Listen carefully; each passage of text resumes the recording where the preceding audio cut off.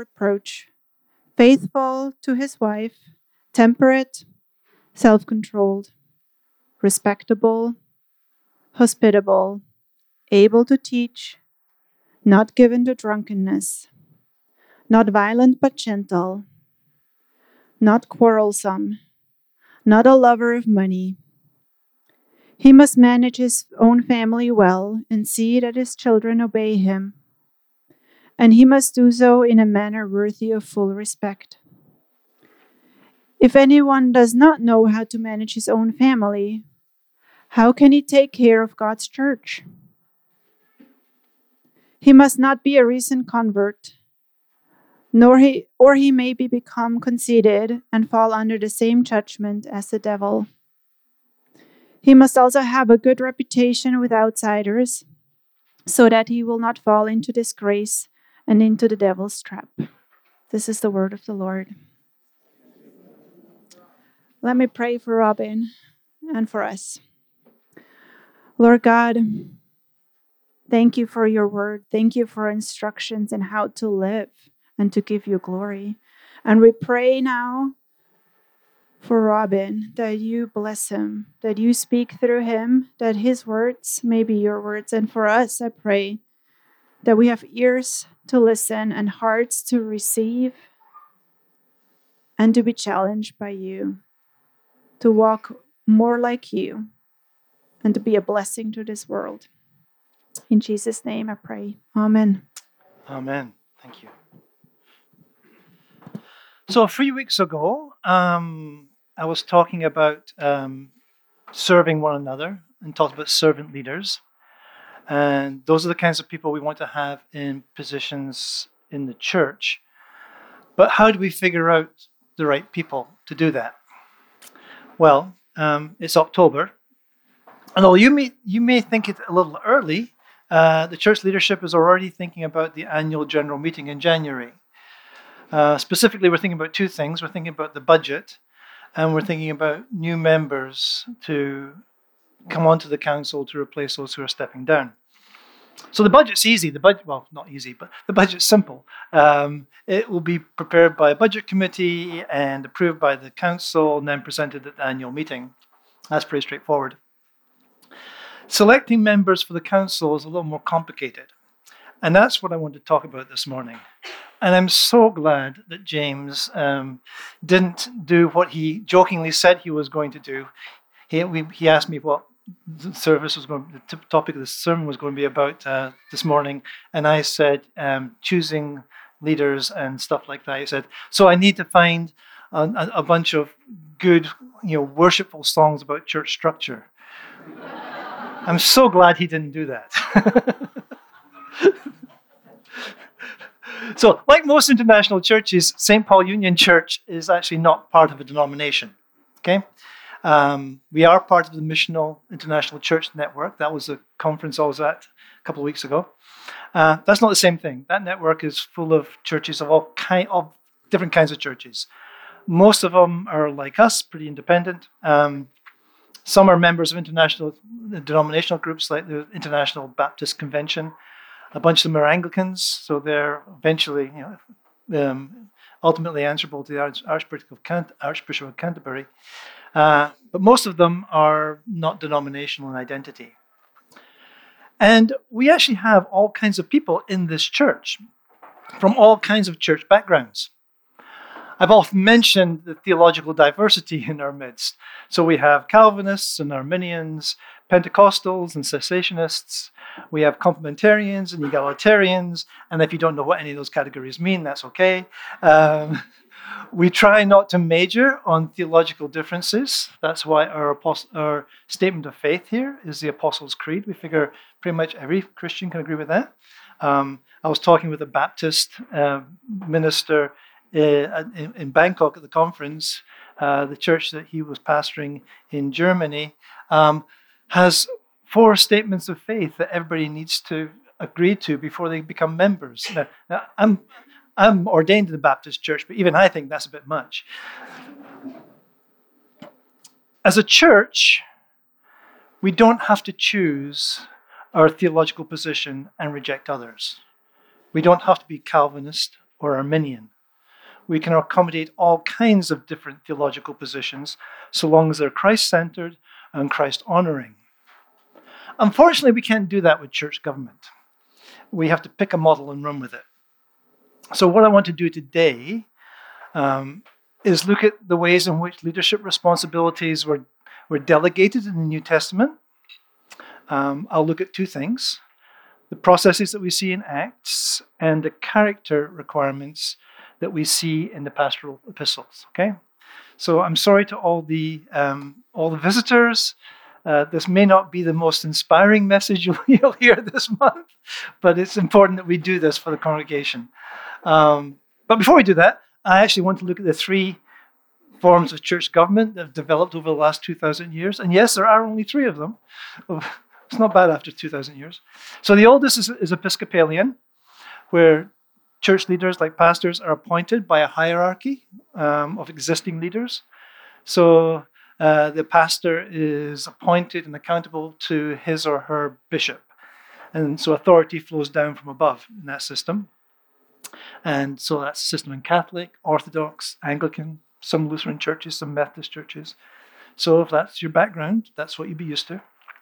The other two, Presbyterian and Congregationalist, go back to the Reformation and developed as a reaction to the abuse of power in the Catholic Church. So congregational churches are self-governing, and the whole congregation is involved in decision-making, although they often delegate that to a board or a council. So in congregational churches, authority flows up from the bottom.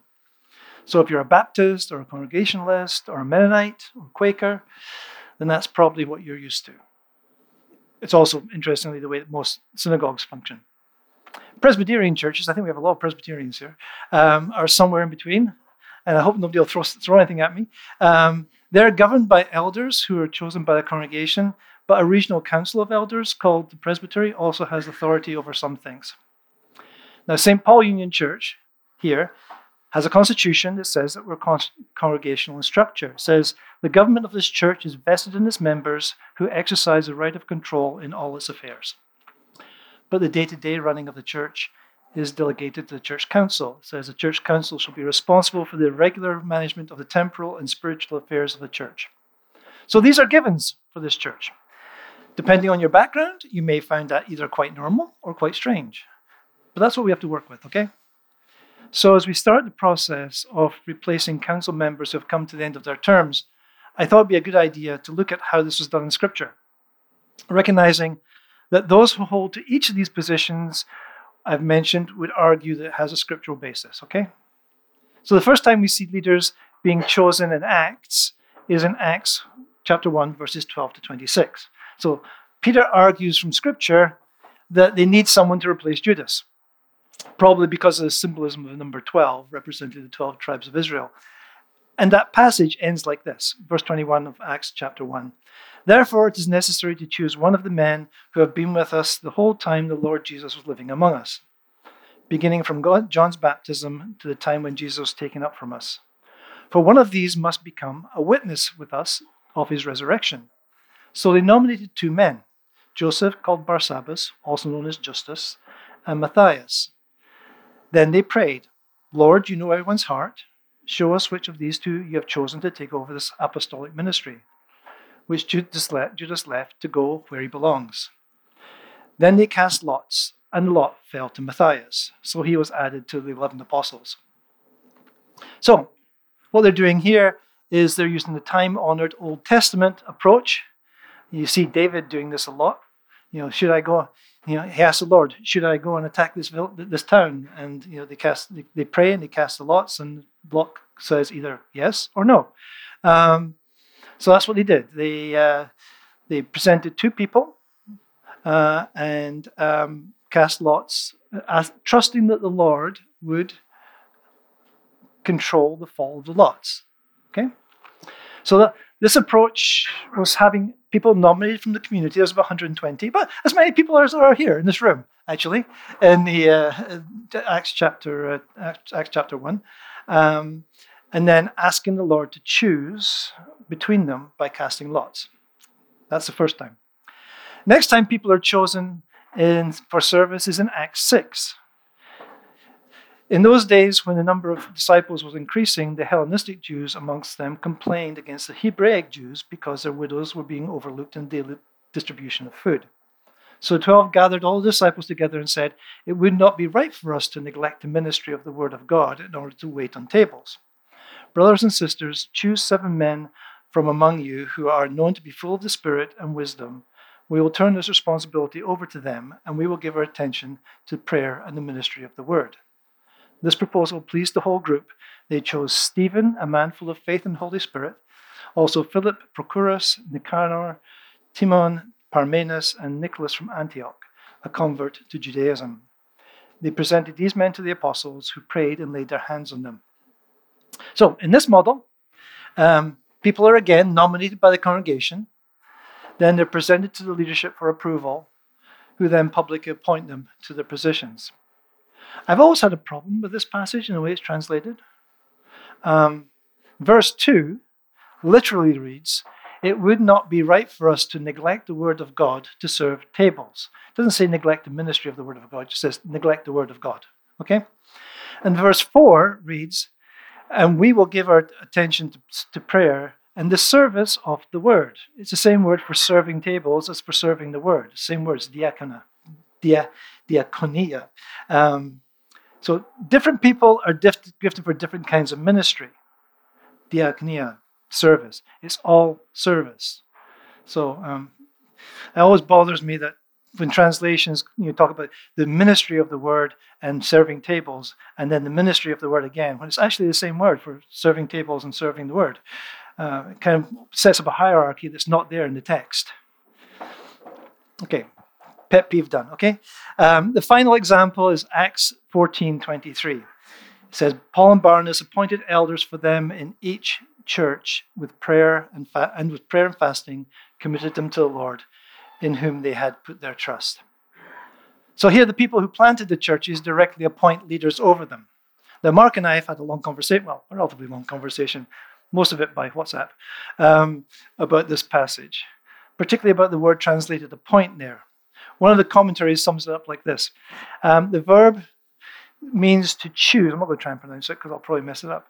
It means to choose or elect by raising hands. But it can also mean to appoint or install directly. Here in the Galatian cities, the initiative was taken by the apostles in the appointment of elders, but probably with the concurrence of the congregations. So these are very young churches. So it's appropriate for Paul and Barnabas to appoint leaders. The same is true for Titus in Crete, who's told to appoint leaders in the churches there after Paul preached on the island and then left. But Timothy in Ephesus, where there's been a church for 10 years, gets different instructions. One commentator writes, "Note that Paul instructs Titus to also appoint elders on Crete, but to Timothy in Ephesus, Paul says, let the church select persons with certain qualifications. In new areas, leaders were appointed, but in established areas, leadership traits had a chance to be manifested and affirmed by the local church." So here at St. Paul Union Church, we use a version of the process in Acts 6. We ask for nominations from the congregation for people to serve on the church council. Then the council looks at the names put forward and prays about them. Then they present as many people as there are vacancies to the congregation for the ratification by their vote. We don't have competitive elections where you have multiple candidates for one position. This is not about campaigning for a position. In fact, if someone were to try and get themselves nominated, it would probably pretty much disqualify them. It's not a popularity contest. It's about seeking to understand the will of the Lord as the Spirit speaks in the midst of the community of faith. The congregation puts forward names. It's the responsibility of the current leadership to vet those names and then present them back to the congregation for ratification. It's not democratic, but it is consultative. Okay? The process is not democratic, but it is consultative. There's a consultation goes on between the congregation and the leadership.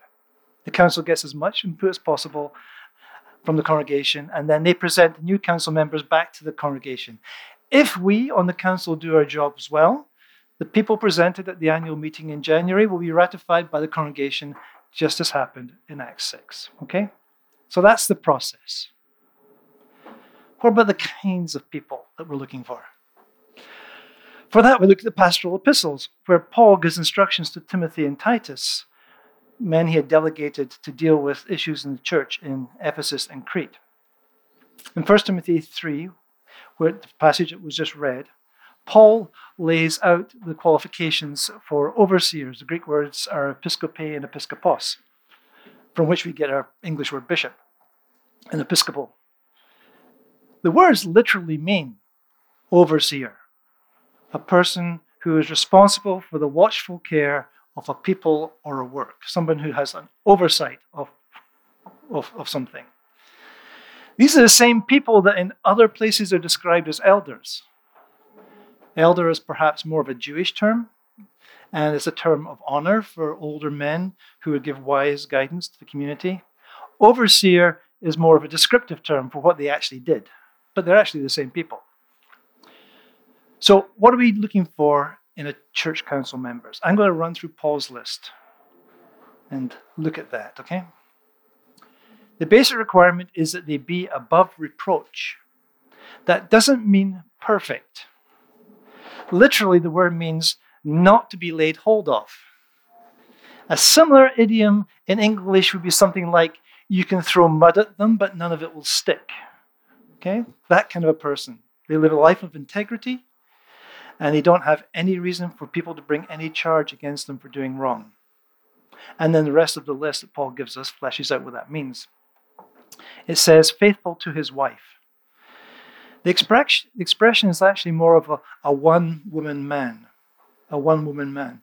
In the first century, it was common, especially for upper-class men, to have mistresses and even homosexual lovers at the same time as being married. So it's important to be clear about the biblical standard for marriage. Now, most scholars today would say that this does not exclude divorced people from leadership. That understanding came later as the church declared marriage to be a sacrament that was binding for life. That's not how marriage is viewed in the Bible or in first century Jewish society. I'm going to be combining some of these, so you don't have a great long list. Temperate and not given to drunkenness go together because both words are related to wine. Now, wine was part of the culture of the first century. Paul tells Timothy to drink wine, not water. So there's always a danger for overindulgence.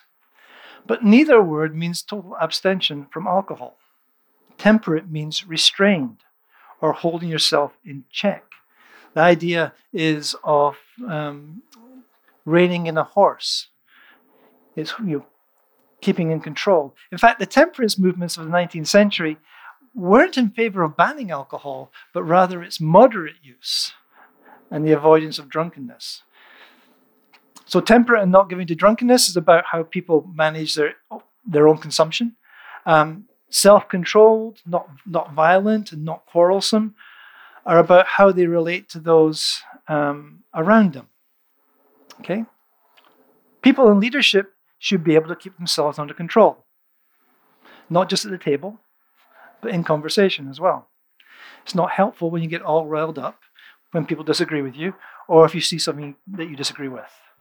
Sometimes you'll see leaders who deliberately lose their temper as a way to motivate their followers. That's not acceptable in the church. Leaders need to be gentle with those they lead.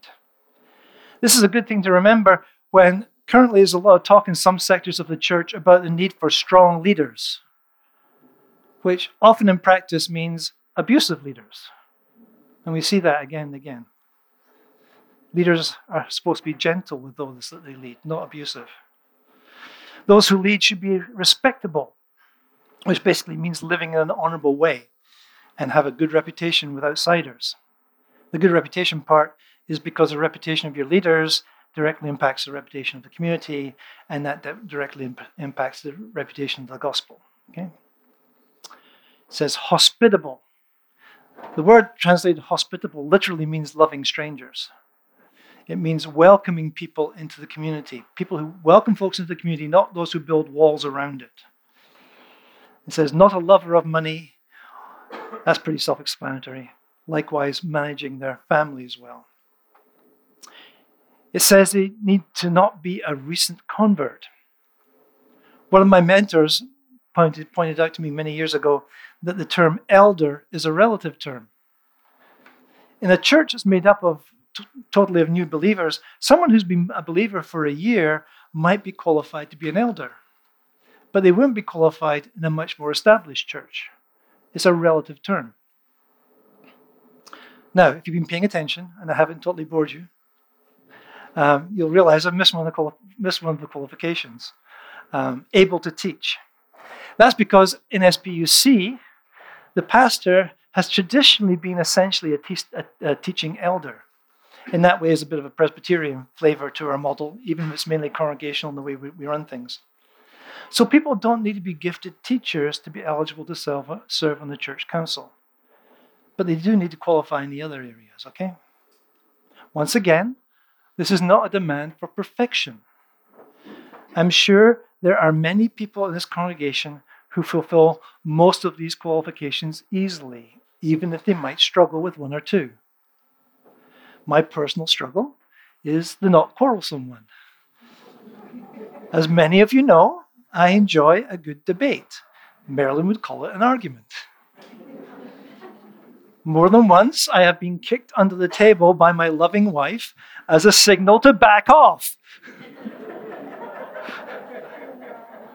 I hope that doesn't disqualify me as your pastor. Since this is a very practical message, and I'm hoping to see some nominations appear in my inbox in the next few weeks, I also want to say something about gender. Although some might try to, you really cannot make an argument from the masculine pronouns here, he, him, his, that only men can serve in this role. One reason why that doesn't work is that the word overseer in verse 1 is actually feminine. It's episkope. It switches to masculine in verse 2. At least partly, in my opinion anyway, because sexual promiscuity was predominantly a male issue, and the first thing on the list is a one-woman man, and after that, all the adjectives agree with the masculine form of overseer. But I think that's more a grammatical thing than anything else. Now, I realize that some people disagree with this, and I respect that. But this is the way that SPUC has chosen to work. A couple of years ago, the council did an in-depth study on this issue and came to the conclusion that all roles in the church are open to all members based only on gifting, not on gender. That's how SPUC has operated from the beginning, so it wasn't anything new, just a revisiting of the issue so we were sure where we stood. We have female council members, and we've been blessed as a council to have their voices and experience in our discussions. And we've also had female preachers here in the pulpit. So, my biggest concern as I prepared this message this week was that it wouldn't just be a lecture on church structure. Well, I'll leave it to your judgment whether I've succeeded on that or not. But because it's a sermon and not a lecture, I hope, I want to give some suggestions for application, okay? So the first thing is, it's important that we recognize the diversity in our midst. Not just diversity of theology, but diversity of what's called ecclesiology. That is, our understanding of what the church is and how it works. And it's important to recognize that diversity and respect it. I hope we can also recognize that the way we do things in SPUC here does have a biblical basis. But then so do the other approaches. This is not a first-order issue. It's not in the same category as the deity and resurrection of Jesus, okay? This is a second, maybe even third-order issue. It's about how we run the church. 1 Timothy 3 says that whoever aspires to be an overseer desires a noble task. The way to show yourself eligible for serving is to serve. Okay? The way to show yourself eligible for serving is to serve. We're talking about servant leaders here. So alongside the character requirements we talked about, we'll be looking for people who are serving in the church already. People who care about and invest in this ministry that we have here. Finally, I do want everyone, well, everyone who's not a visitor, which is about half the congregation this morning, uh, I do want you to be praying and thinking about who the Lord might put on your heart as a potential council member. We really do want to hear from the congregation. And we believe that the Lord speaks in the midst of the community, that the Spirit is given to all of us. And so we need to actually act as though we believe that. And so it's everybody's responsibility to be listening to the Spirit about who might be coming up, who might be a possible new person on the council come January. Okay? Let's pray. Lord Jesus, Lord, I thank you that people have paid attention this morning and didn't doze off on what's actually not a really exciting topic. But Lord, it is an important topic, that the ordering and government of your church should be done well, as a reflection of your sense of order in the world. So Lord, we pray for each one of us for your guidance, that you would bring names to mind, Lord, that you would help us to discern who you would have coming onto the council for the next year. Lord Jesus, we thank you that we have a rich and mature congregation here, rich in wisdom and experience, and mature in walking with you. So, Lord, I thank you for that. Lord, we want to pray for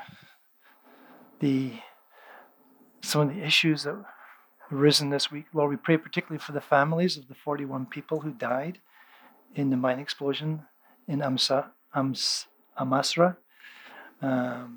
Lord Jesus, we pray for them. May they find comfort. And we pray for those who were injured in that, Lord, and recovering. May they recover quickly in hospital. Lord Jesus, mining is such a dangerous occupation.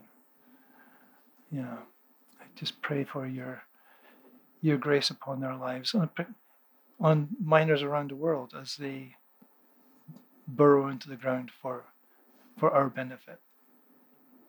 Lord, we pray for the protests in Iran, particularly for the families who have lost sons and daughters, and it just seems to be, or either to death or to prison, and there seems to be a pattern of targeting minors by the young people, by the security forces.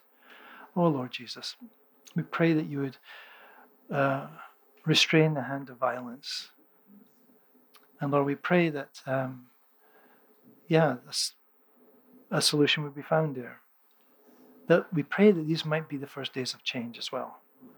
And that some of our Iranian friends, brothers and sisters here might be able to return home. Lord, I pray for the UK, midst of an economic crisis. And just the sense of